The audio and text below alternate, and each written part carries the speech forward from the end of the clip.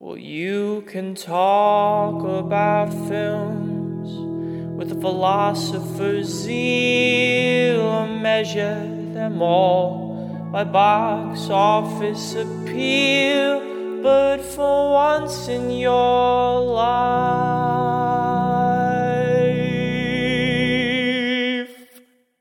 be real.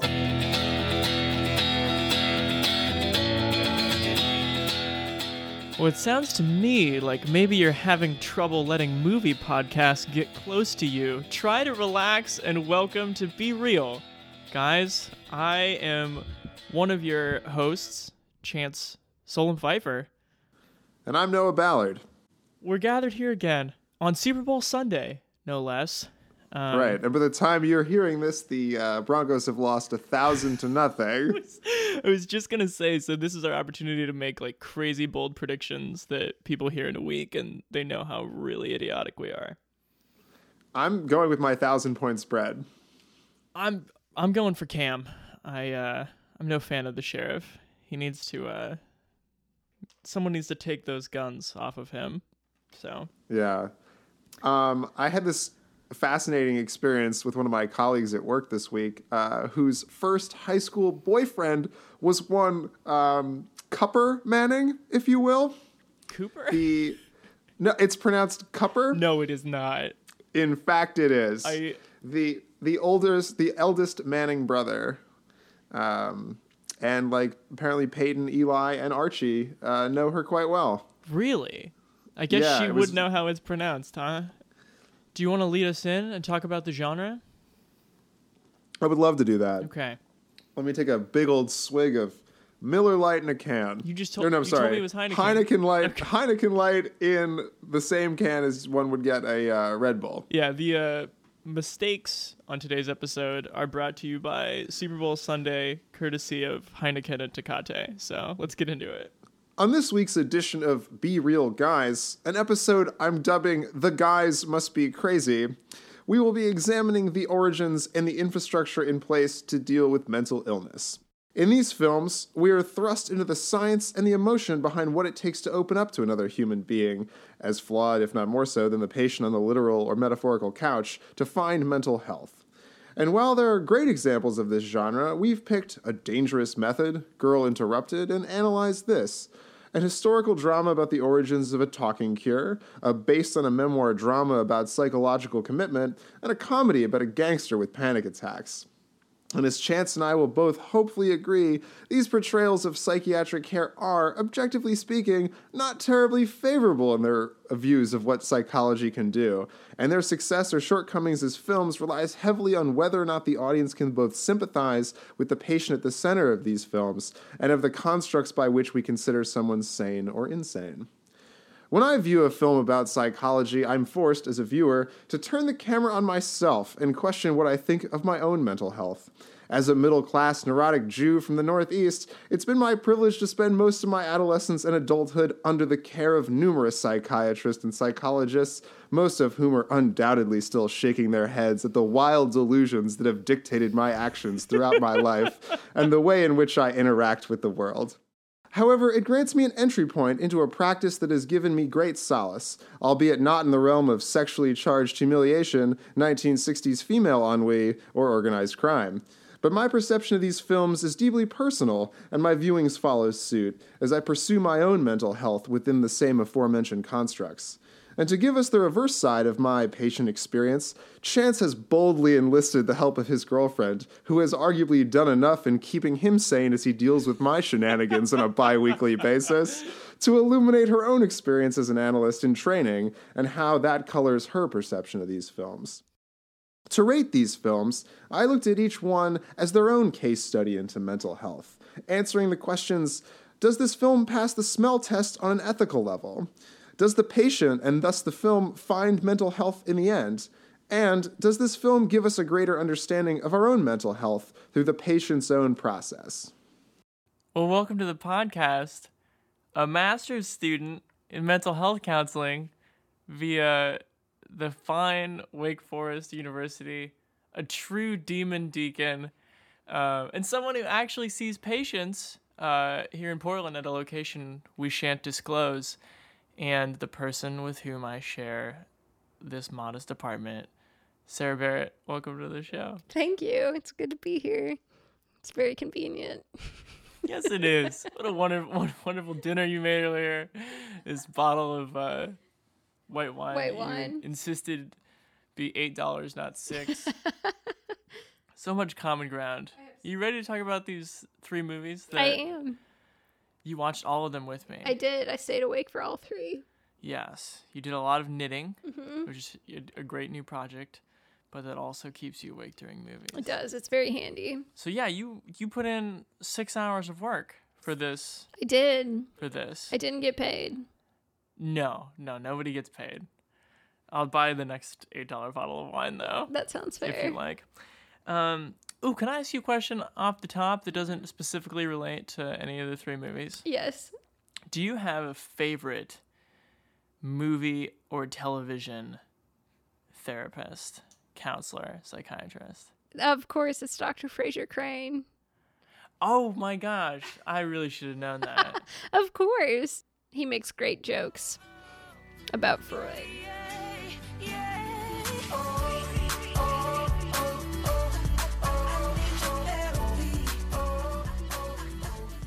So if you listened to last week's installment about submarine movies, you know how tight some movie genres can be. There's such a finite number of things that can happen to several dozen people on an underwater boat. But this week, as we discuss 3 movies about psychiatric professionals and their patients, the topic could scarcely be broader. Mental health issues are something that accompany us every day on a sliding scale, treated and untreated, fixable and not, in the body of everyone in the world. Mob bosses, wayward young hippies, the very inventors of modern psychotherapy, they could probably all benefit in their phobias, triggers, and horrible lapses in judgment from a trained listening ear. And you'll find those professionals here in these 3 movies mocked, artistically explored, and heavily sensationalized. In rating today's 3 movies, I'll be considering the varied cultural backdrops behind our patients and doctors, and how, or whether, it influences what we see on screen. Do the movies let us look clearly, or at least thoughtfully, at human minds? And how do these stories' understanding of them impact the portrayal of sickness? And then how do the inherently close but dicey relationships between the treater and the treated ebb and flow? These movies can't just show us the headspace with which these characters wake up on an average day. Rather, they are fundamentally about how equipped people are or will become to interact with others. Now please, have a seat. I'm hoping that rambling on about movies with your friend each week is what they meant by the talking cure. Well, why don't we start with the origins of the talking cure with the dangerous method? Okay. We are talking about the 2011 David Cronenberg movie based on a play by Christopher Hampton about the birth of psychoanalysis, basically, and the friendship and falling out between Carl Jung and Sigmund Freud around the turn of the 20th century, and how Jung's relationship professionally, personally, and sexually with a patient turned psychiatrist herself, Sabina Spielrein, made and broke the whole deal. So let's go from there. And if that sounds like a boring setup for a film, you're damn right it is. We're going to argue about this, you know. Are we? Yes, we are. All right, let me start out by saying this is like one of my least favorite like kinds of movies where there isn't a specific timeline for it. It just kind of jumps from scene to scene and like years pass like between transitions. And I think that's already like a rough place to start. I mean, yes, it has to be like the conceit for a biopic, but as we saw in 2015, you can do something like a Steve Jobs where it doesn't necessarily have to do that. It doesn't have to follow that construct. And for a movie about like a talking cure, there certainly is a lot of talking, but there's not a lot of like curing or like scenes thereof. It's like these quick little scenes of like kind of wild stuff happening and like pontificating, while Viggo Mortensen lights up his 25th cigar.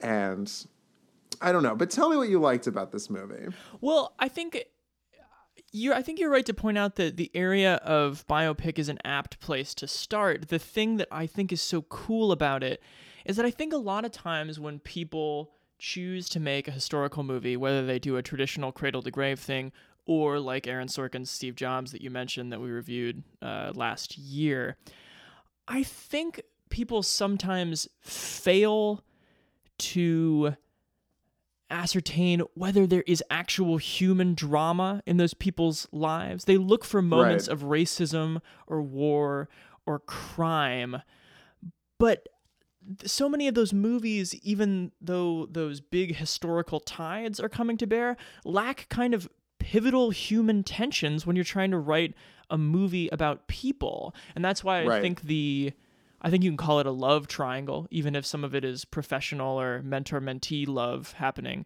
is so interesting in this movie. We should say quickly that Fassbender plays Carl Jung, and you mentioned a second ago Viggo Mortensen plays Freud. Keira Knightley is Sabina Spielrein.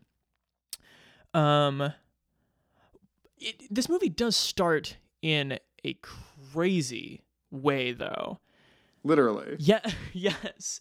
Keira Knightley, with her posture and her attempt at a Russian accent and her insane underbite. But what I did not realize, and what kind of happens to you as you watch, is you realize that maniacal laughter and screaming are not the most interesting parts of what it looks like when a person is struggling with the crazy Freudian thing she was struggling with. And as she sort of comes to center, she becomes a really interesting character, and in some ways, like, kind of the protagonist of the movie. So let me toss to my conversation with Sarah Barrett, my roommate and girlfriend and person who I spend a lot of time with. I wonder what Freud would say about the order of those things. But yeah, let's hear her talk about like the place of psychoanalysis in what people are doing 120 years later.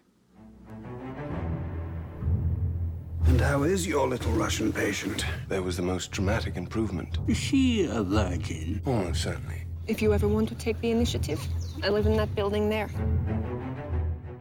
The very first class I took was a theories class, and we started with Freud's theory of psychoanalysis, but it's always been with the caveat that none of his work was empirically backed. And much of it, like, can't necessarily be proven. He still looms really large, though. Absolutely. And I mean, like, I still think he's seen as... He's almost more of a cultural figure in the field. And just, like, the idea of... like this talking couch where this person just comes into a room and just lies down and talks kind of to to whoever is listening. Like, that's an idea that is still really rooted in the image of Freud doing that. And I mean, he was the one to come up with the talking cure ultimately, and that is like the very root of therapy. So I think he was a very intuitive person. And most of those ideas of his are born from some kind of inherent intuition about like how human beings work. Sure. But he wasn't like a researcher, and he wasn't someone who like took the time to prove his theories. So last thing about this movie, which is something that you brought up at the end, it's rather lurid. Sex with patients and vice versa. Why is that a thing? Don't do it. Don't do it. Don't do it. If anyone's out there is listening. But no, it's interesting because time and again, the number one ethics complaint that comes to the board each year in every state is sexually inappropriate complaints against a therapist getting involved sexually with their patient. Really? Yeah, that's still the number one, like, broken, statistically, broken ethical code. I've spent a significant amount of time learning about it in my ethics class, and a couple of my other, like, general counseling classes. And I think a lot of times what happens is you are sharing like a really intimate space with clients, and they're sharing things with you that just feel super personal. And if you yourself like aren't as aware as you should be, or like maybe have some other issues going on, it's really, really easy to fall into that. Like, it's like a quicksand, basically. So it still happens all the time. People are baffled as to why it continues to happen, but it's like the number one thing that you really don't ever want to do. Never repress anything. I want you to punish me. See, I thought that, I think Fassbender, is one of the finest actors working today. And, Viggo Mortensen is a David Cronenberg regular. I don't know that he was, at this point. Yeah, I don't know that he was the best Sigmund Freud out there, but I don't think he did a bad job. My real issue was with Keira Knightley. I thought it starts on like a weird tone. That's the product of the screenplay. But it starts, yes, with her like warped body and doing that sort of like Michael Phelpsian like underbite and and like kind of coming in and out of this Russian accent. I was surprised you were not more perturbed because you were so upset about Kate Winslet's in and out of her Russian accent. But I felt like in moments of calm, Keira Knightley can do a Russian accent. But when she gets excited, she's just like, nah, fuck it. I'm Keira Knightley and I'm from the UK. Oh, I didn't get that, but whatever. That's how I felt. I thought, if anything, she was really overdoing it. It was like a mollusk on my back or something like that.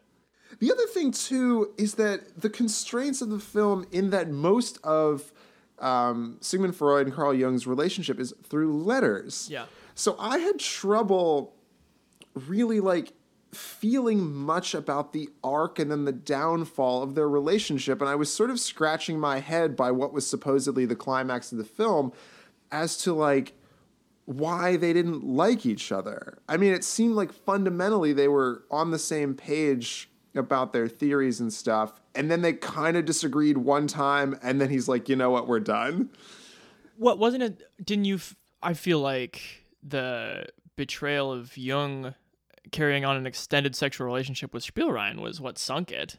See, I thought it was sort of interesting because it felt for me, because the area of psychology is so new in the late 18th or late 19th, early 20th century when this movie is set. Psychology is not like a mainstream thing. But the other sort of social thing that exists is the idea that, a husband can have a mistress and it's not that big of a deal. So for me, it didn't feel like the stakes were very high for them actually having this love affair. Well, it's not a big deal among 50-something men. It's I don't think right, but those are the people who sort of dictate what is right and wrong at this time. Yeah, but personally, I think Jung would have been very upset if his wife would have found out. Oh, see, I was under the impression that maybe she didn't know it was specifically her, but she kind of got the sense that when he leaves the country, because he's clinic is in a different country. Yeah. That, sort of a don't ask, don't tell policy with marriages of the early 20th century. The interesting thing about Carl Jung and Fassbender's performance is he's such a ball of clay. He's so influenced by everyone around him, whether it's Sabina or Freud or Vincent Cassell's very strange, 15 his 30-second thing where he's just I don't think monogamy is realistic. And then Jung's yeah, it's not realistic. Let me sleep with my patient. This character from Trainwreck shows up. Right. I gotta say, I think the most interesting thing about this movie, and so many of the things that you're criticizing, I just find so fascinating because it's such a tight 90-minute movie where very little is wasted. And I think that despite the vast amount of talking, I think Cronenberg is keenly aware of how much talking there is, because I think some of the funniest parts of the movie are where someone comes off an insane scientific or theoretical speech, and the person in the room with them is kind of huh. But I think in its form, the most interesting thing about this movie is that it's essentially these people living in a Victorian time having these rather mannered conversations about these completely contextually inappropriate things. And I think Cronenberg finds that very funny, too. Well, he's clearly having fun, like the scene where Jung comes to like the Freud family dinner, and they're like talking about something where he's like serving himself like way too much food. Yeah, he's taking all their vegetables. Right, and then it turns out that they're talking about like, you know, the sexuality like in pretty stark terms, and then the camera sort of flips to the other side and shows that there's like a bunch of kids sitting at this table just staring at him. So I'll get that. I give you that there were moments of levity in there, but like I don't know. I feel like the scenes of them like coming up with their theories just to be a little on the nose. They're on the nose, and yet I feel like I don't necessarily agree with the criticism that wanting to see them invent the proper version of the talking cure is really a fair criticism, because I think it's really interesting to watch these people who are supposed to be founding the basis of what now is a very healthy principle in a super unhealthy way to everyone around them. It's like people experimenting like with what's supposed to make you better, and it's kind of, for these 20 years or whatever, like killing all of them. Right.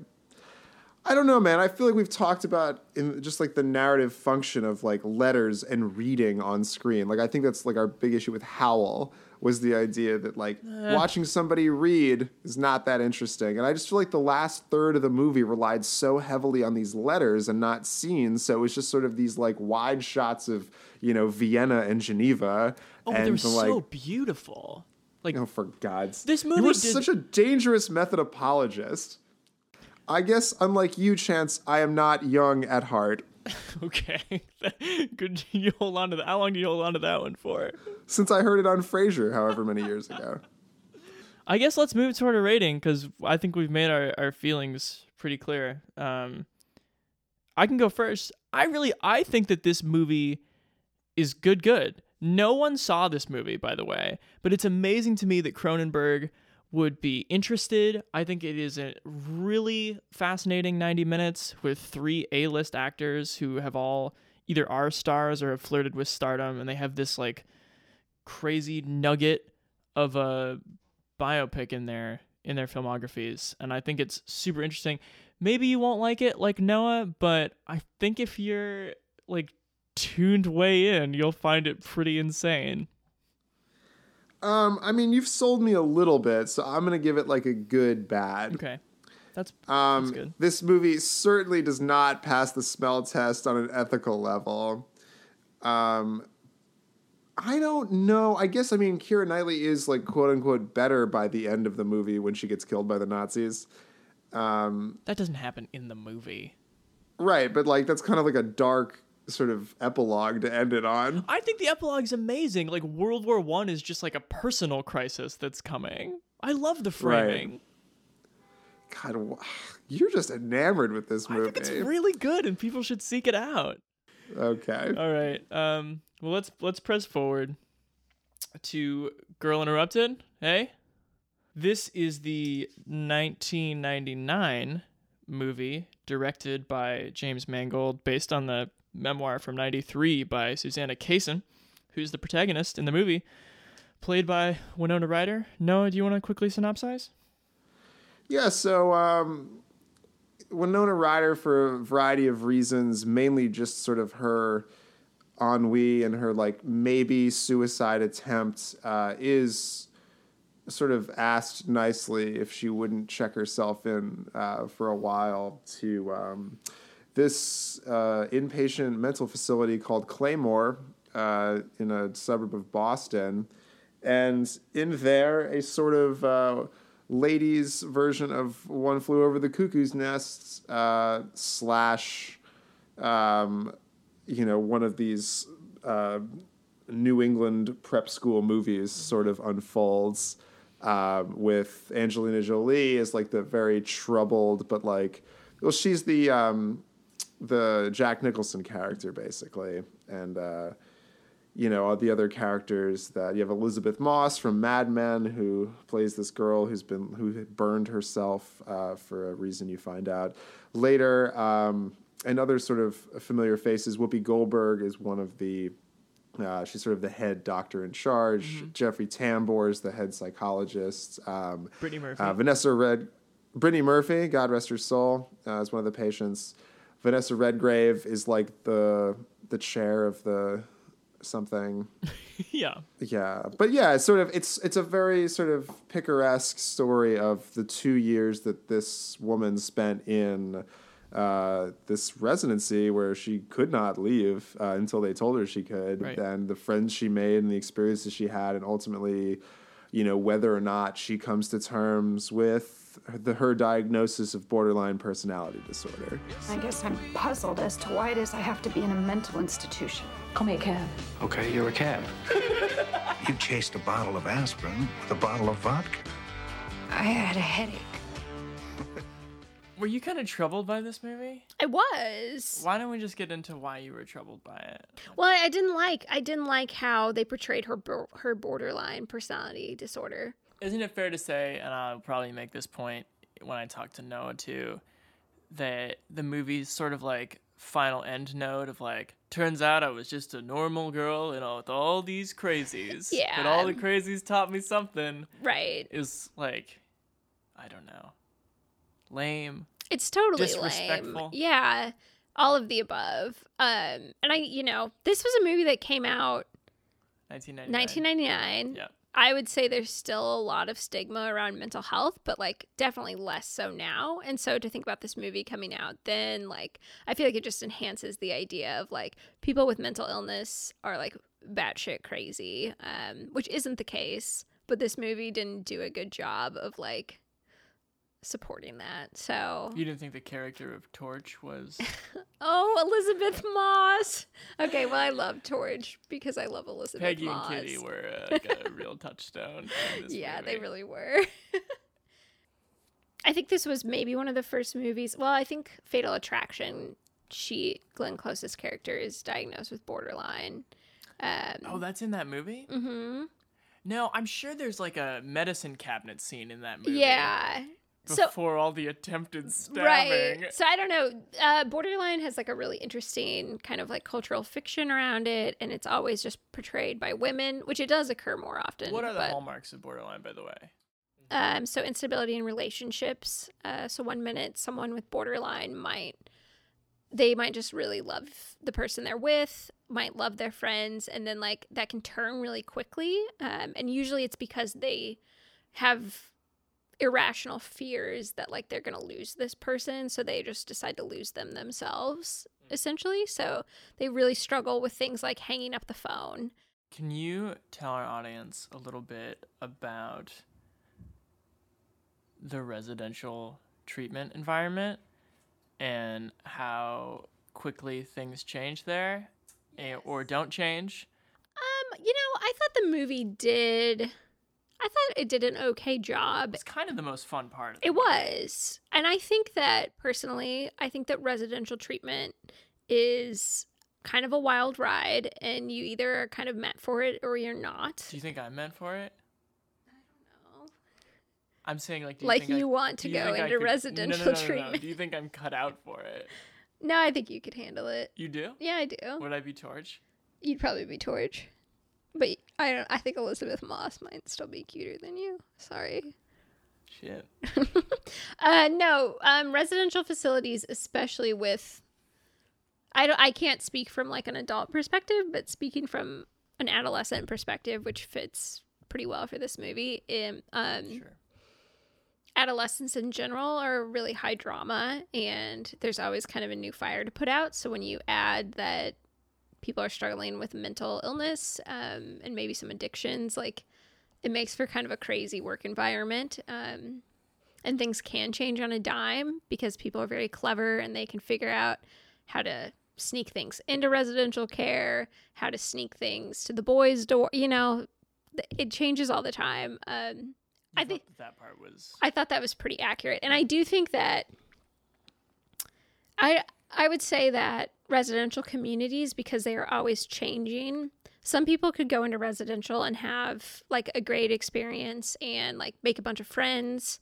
But for other people, that might not be the case, depending on who all is in the community and what's going on. But I do think it's possible for some kids to build some really strong friendships through residential treatment. Uncertainty about goals and a generally pessimistic attitude are often observed. Oh, that's me. That's everybody. I mean, I think what saves this movie is the performances. Yes. The directing of it is certainly tone deaf for the most part, I would say. Yeah. But yeah, I mean, it's sort of like this sprawling, like John Irving novel of a movie. Yep.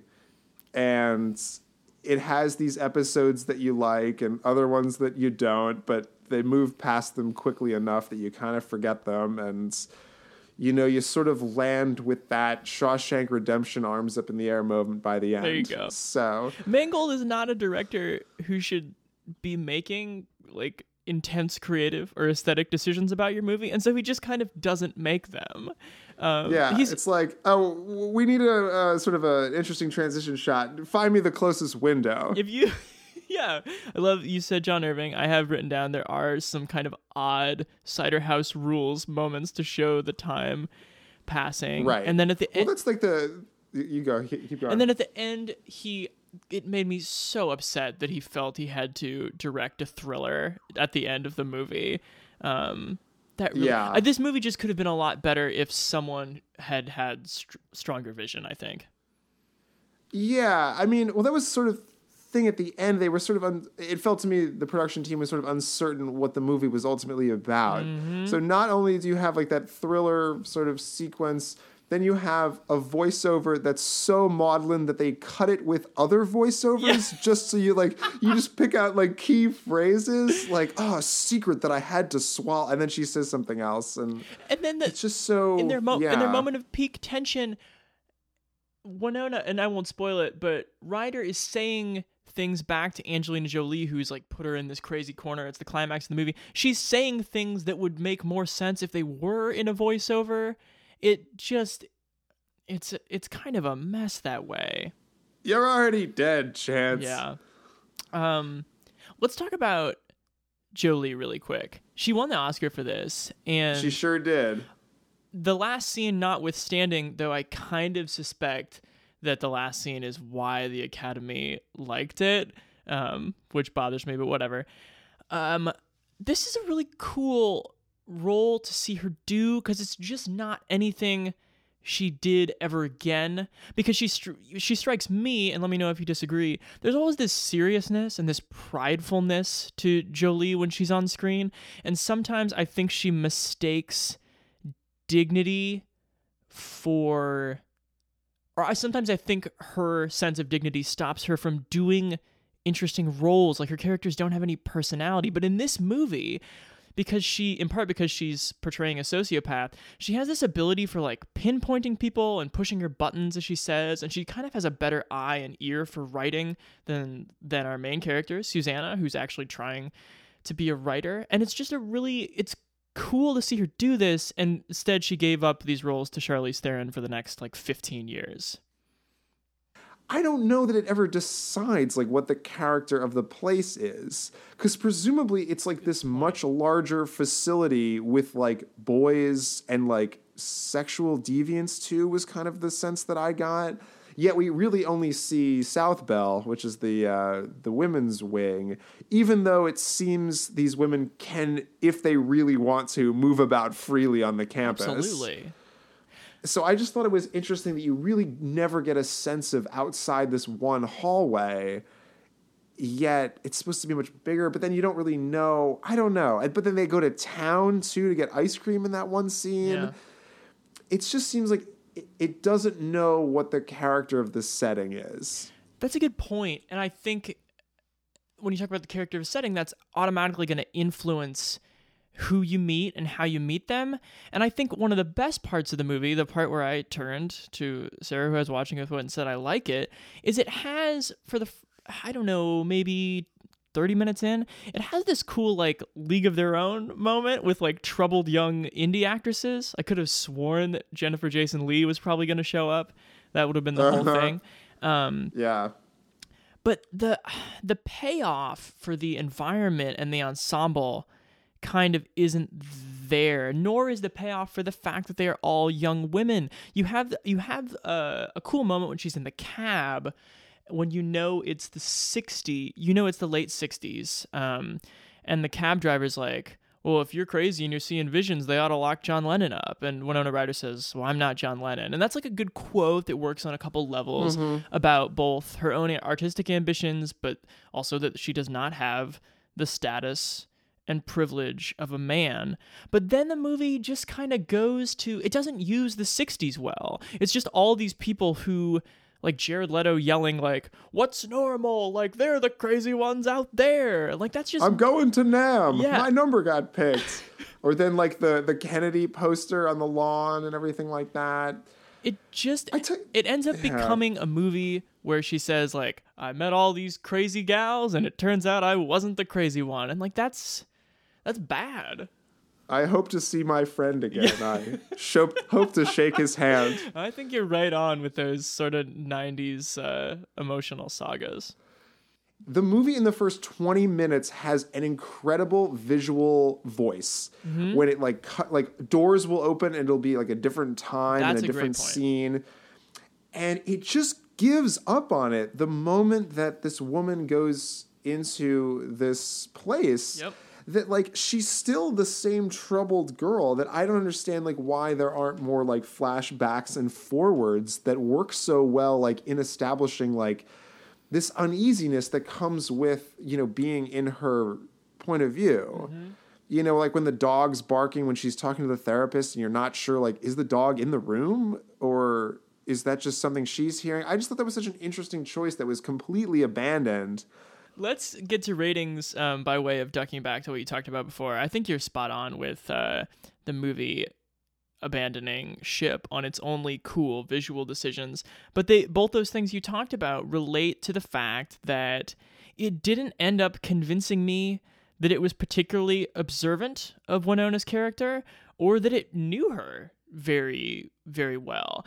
And that's the thing, like, this is a movie from 1999. Like, you've had 30 years to make a comment on 60s mental health, and for some reason it just treats it like it was made in 1967, and I could never pass judgment on whether or not the institution messed up or not. Ultimately, the takeaway, at least from the movie, I don't know if this is also the memoir, but the takeaway is play by the rules and we'll let you interact with society. It's true. And so I don't know. So that's sort of my question of like the ethics of this movie. Like I thought, and before, I don't want to skip over him too, but I thought Jeffrey Tambor was pretty brilliant. Someone should have turned up his mic a little bit though. Right. But I like that just like the look he makes when he's like, of course, standing in the goddamn rain, but the face he makes when one of the patients passes away and he's standing in the rain looking at the ambulance. I thought that was I think he's like very underutilized, but what he does do, I think he does very well in this film. And like the Heart of Gold Whoopi there, and I don't know. She's good. She's good in this movie, despite the fact that her role as a soulful black woman kind of becomes the thing you don't want it to become, but she's down for that. Right. I mean, she's Red from Shawshank Redemption. Correct. I didn't realize how similar this movie was to Shawshank Redemption. Nor did I. You're making great points about it, though. I'm not intending to. So I think on like a 90s ethical level, it'll get a pass. But like a 2016 read on this movie is like somewhat questionable. Yeah. And that's the thing is like, I don't know that Winona Ryder finds mental health in the end, but then the question is, was she ever insane to begin with? Correct. And I think the film sort of says no. Yeah. That she was just bored and lazy and like maybe a little depressed, but it seems like that was sort of the product of these adults ultimately taking advantage of her. So I think that's a nice reading. I think or a kind reading on your part. I think you're being generous when you pick that one, because I think it could have let you pick from some other stupid ones.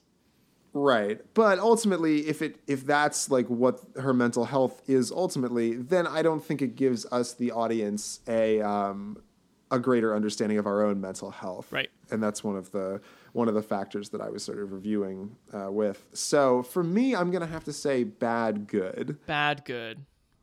Yeah, I'll agree with you. I intended to be meaner.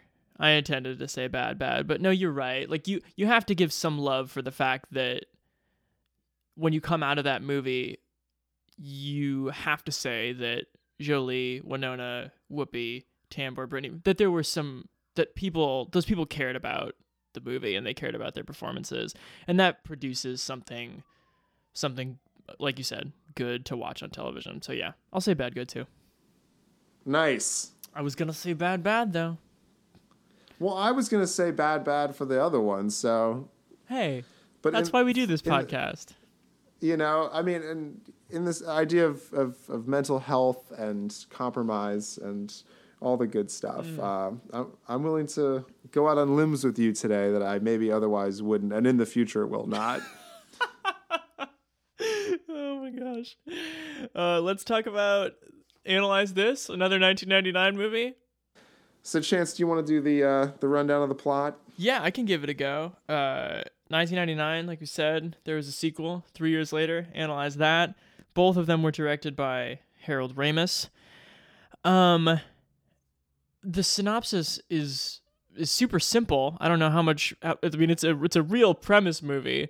What if a mob boss who can never show his sensitivities felt the need to talk to a man who deals only in sensitivities for a profession? Robert De Niro plays Paul Vitti, a New York mafia head honcho in one of the... A surprisingly ubiquitous mafioso. Yes, indeed. Not Paul Vitti. Yeah. And he's having panic attacks after his friend is killed, and he needs to talk to someone. So he talks to Dr. Sobel, played by Billy Crystal, who, I don't know, he's doing Billy Crystal here, but kind of subdued for the first part, and essentially will not leave him alone. This is a man who is not used to waiting in line, not used to scheduling appointments, not used to talking about his feelings, and all the comedy comes out of that. Yeah, so it's basically his character from Goodfellas meets up with Harry from When Harry Met Sally. But I think the thing with this movie is you kind of need to cleanse your mental palate a little bit to not be sort of exhausted by it. Because one, I think you have to realize that in 99, this is one of the first examples, might be the first example of Robert De Niro no longer like taking himself very seriously. And I mean, we've seen him do that, and we've seen him either do mob spoofs or just do movies where he has the resonances of intimidating a weaker, less masculine man in a comedy for the next 15 years, and we know that it's super boring. But what I'm saying is, if you can put that out of your mind and realize that this is De Niro, and he looks like it too, who just made Heat and Jackie Brown and Casino, you can think about enjoying the fact that no one had seen him do self-parody before. Right. Yeah. This movie is, on one hand, I'll go out on a limb with you, and this movie is like such an interesting artifact for a variety of reasons. Like, one, yes, De Niro like suddenly playing against type. Mm-hmm. But I also think it's just so funny in like the sensibilities of the people who saw this movie and then clamored for a sequel. This movie made like $175 million. It's just so funny that like, I mean, this is 99. This is a pre-9/11 New York, yes, where like the biggest like things that people are worried about is sort of like a 70s like mobster who that's like the biggest thing people worry about, is that like a mobster is going to come to their wedding. Meet Paul Vitti. How you doing? Feel great. Never felt better. A mob boss with a problem. Yeah, I got stressed. Funniest part of watching this with you is at one point you turned to me and said, "I'm really stressed out on behalf of Billy Crystal. Robert De Niro is a nightmare patient because of his lack of respect for boundaries." Mm-hmm. work-life balance for a therapist is extra difficult to maintain, but extra important that you do maintain it. And like if you want to get married in Miami and not have a mob boss show up, you should be able to do that. Clients really shouldn't ever know anything about your personal life as a good rule of thumb. And the idea that like, oh my God, that like a client would seek me out in the middle of the night or like at a wedding is just really stressful for me to think about. And you have to find the like balance between being able to serve people when they're in crisis and really need someone, and also protecting yourself professionally and personally. So I don't think Billy Crystal did a good job of that. Billy Crystal seems to have this fantasy as he's seeing clients that like if he could only just like yell at them and tell them what he really thought, or that a moment of blunt honesty from him will do more than the normal what's portrayed as his normal psychobabble. Yeah, for kind sure. of stuff. And I'm curious, do you think, does anything good ever come of that? A moment where a therapist is like, all right, you know what? I'll just like straight up freelance with this person. I'll go off book and tell them what I think they might need to hear. I don't think that works in real life, because the misconception about therapy is that you come to therapy and the therapist like is full of wise things and tells you what you should do with your life. But the reality is that the therapist, like, we're just trained to repeat what you already know back to you in a way that like helps you understand it better. And it's like a very subtle technique, but I don't have the right to really tell my clients what I think. I'm just helping them understand what they think, if that makes sense. So even if I would feel like this is not working for you, like if they think it's working, then like I need to help them understand like what could be working about it and like what maybe isn't working about it, if that makes sense. Would you be craftier about it than Billy Crystal? Because Robert De Niro at one point says, what is this? You say back to me what I just said to you? That's what I pay you for? Right. And that made me laugh really hard, actually. Yeah, I think that you have to ask the right questions. I think one of the art of therapy is learning how to ask really good open-ended questions that lead your client to think more about what they're actually telling you and like pointing out discrepancies there. But so yeah, even I guess, I don't know, like even if I am frustrated or I'm just like feeling overwhelmed by these people's problems, like they probably know how to ultimately fix those problems better than I do. And you have to like trust the client to be able to figure that out with just a little help from you. Listen, mister, you can't come in here. This is a patient's private session. You know me? Yes. No, you don't. Okay. You see my picture in the paper?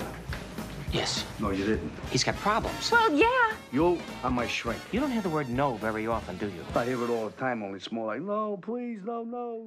You've got to act. So let me hit you with my sort of big theory about the best part of this movie, if that's okay. Yeah. So I would call this movie, the best parts of it, it's a comedy of vocabularies. Like the best writing comes from the fact that you have these two groups whose dialects we know from watching movies, psychiatrists and the mafia. And the best parts are when they make mistakes about each other's jargon or mock it or misuse it. And that kind of writing, this movie is full of that kind of writing, is interesting.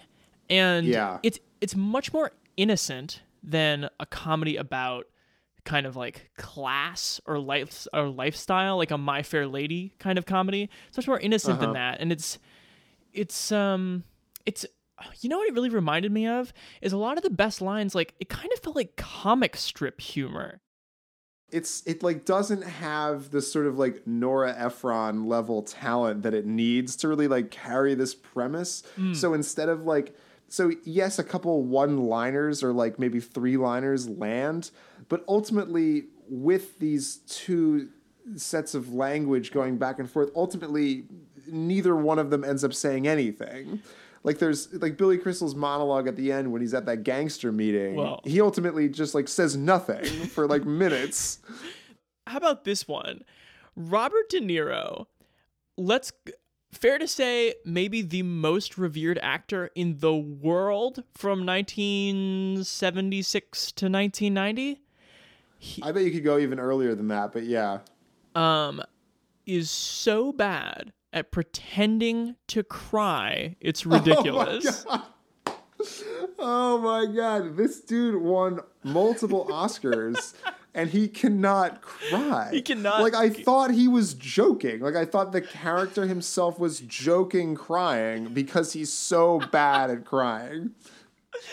Oh my gosh. It sounds like But he's that laughing. but that's also not his fault because the script is so flimsy. In the, had I only remembered what my father was eating the night he was brutally murdered in front of me, then everything will be fine. It is a flimsy script, and it's a flimsy premise. You can't get 2 hours out of that premise. But it's such a marketable premise. It's like marketable.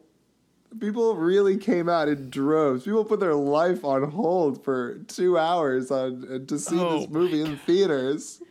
And then you get to Billy Crystal pretending to be a mob guy, and you're just so far past the realm of being like interesting. I was praying that Chaz Palminteri would shoot him. Yes, because you only have that scene because Billy Crystal demands to do voices. But there's nothing else. Like there wasn't anything else to watch other than him doing voices in a room filled with people who should have been cast in The Sopranos and then were. What I think is so funny with this, like juxtaposed onto what will inevitably happen with Gandolfini on The Sopranos, like that actual conceit of what if like a big time mobster like needed therapy for panic attacks, and it's just so interesting to look at both, and like this one's ridiculous and stupid, and that one was actually sort of poignant. Yeah, and this movie, one of the weirder things about Analyze This is that it has some moments where it pretends that it's being very serious about this thing, but it just doesn't need to have those. They don't amount to anything. But you can see how, if you were a person whose livelihood depended on punishing and killing other people, that yes, you could see someone to work through the side effects of that. I tell you, one of the few saving graces of this movie is that incredible late 90s trope of, if you want to make a movie feel like there's a huge budget behind it, definitely get a couple of Frank Sinatra and Tony Bennett songs to play during key montages. I'm glad you brought it up. And the Tony Bennett cameo that was so conspicuous. Because 20 minutes in, there's like a photo on Billy Crystal's desk. De Niro's like, "You like Tony Bennett?" No, it's a CD. Oh, okay, whatever. Speaking of artifacts from the 90s. And then for the next hour and a half, you're like, well, they wouldn't have brought that up if Tony Bennett wasn't going to be in the movie later. So this is Chekhov's Tony Bennett here is the argument you're making? Exactly, 100%. You don't show Tony Bennett in the first act if Tony Bennett's not going to play the closing song. Oh, that's brilliant. That's brilliant. All right, let's rate this movie. You go first, pal. Like I said, it's cleverer than it needs to be at times, but its moments of cleverness amount to nothing greater because you can pitch the movie in 10 seconds. You have seen the movie in the succeeding 17 years, but it's not unpleasant to sit through. So bad, good. Yeah, I would say if your psychological delusion has you living in like a pre-9/11 existence where your biggest concern as a mobster are the Greeks and the Chinese, then like this is the movie for you. Yeah. It's a pretty inoffensive addition to Robert De Niro's both crime and comedy resume. And crimes of comedy resume. What's up? This film certainly does not pass the smell test on the ethical level. No, it smells like that bathroom in the restaurant where Billy Crystal ditches his wire. Oh, man. yes, the patient and is quote unquote mentally healthy by the end, but not healthy enough that a sequel isn't in the works. And Yes, I don't think this movie even attempted to give me a better understanding of my own mental health. No, it wasn't about that. I mean, it distracted you for 2 hours. Did that help you at all? Maybe that's what I was looking for. Yeah. Just a brief respite in the past. Yeah. There you go. So what do you rate it? Bad good. Okay, nice. Well, my goodness, pal. We've made it to the end. So good to talk to you. It's great to talk to you, too. This is what they meant by the talking cure. I'm currently laying horizontally with the microphone near my fainting couch. Oh, wow. Yeah. So big thank you, Chance. You can tell her personally or she can just listen to the podcast. But big thank you to Sarah for not only watching 6 hours worth of like pretty mediocre films, but also for putting up with the fact that we do this every couple of weeks. Absolutely. I appreciate it a lot. And yeah, her points were very good. I was actually very enlightening. The things she said about how like prevalent like sexual misconduct is, like that. That's insane. I didn't realize that. Yeah. In addition to loving her as a person, Sarah like super cares about the profession she's getting into and made for a great guest. So thank you, buddy. Let's wrap this up. Yeah, we got it. We have got a Super Bowl to get to. Yeah, we do. And with a kickoff ambiguously between what 6 and 9. Yeah. What Coldplay song are you most excited to hear at halftime? You think they'll do? You think they'll do High Speed? Green Eyes. You're the one I wanted to find. I hope they launch like a bunch of B-level celebrities, or they have like B-level celebrities coming down in parachutes from planes, and then he can literally do Sky Full of Stars. Oh my God. You know that the Super Bowl is that on the nose. Good night, that they everybody. would do. If the game doesn't work out, though, I'll be building a birdhouse. And you should follow us on Twitter, Be Real Guys. You can reel like a film reel with 2 E's. You can email us at berealguys@gmail.com. Listen on Stitcher, iTunes, SoundCloud. Google Play is launching soon. We're on that as well, along with, I'm sure, 50 million other podcasts. But thank you, everyone, for listening. You cannot kill your personal demons without stabbing your personal good boy. So, but a stiff wind might blow Peyton Manning right into retirement. Bye-bye. And that's fine with me, 'cause I've let it slide. Don't care if it's Chinatown or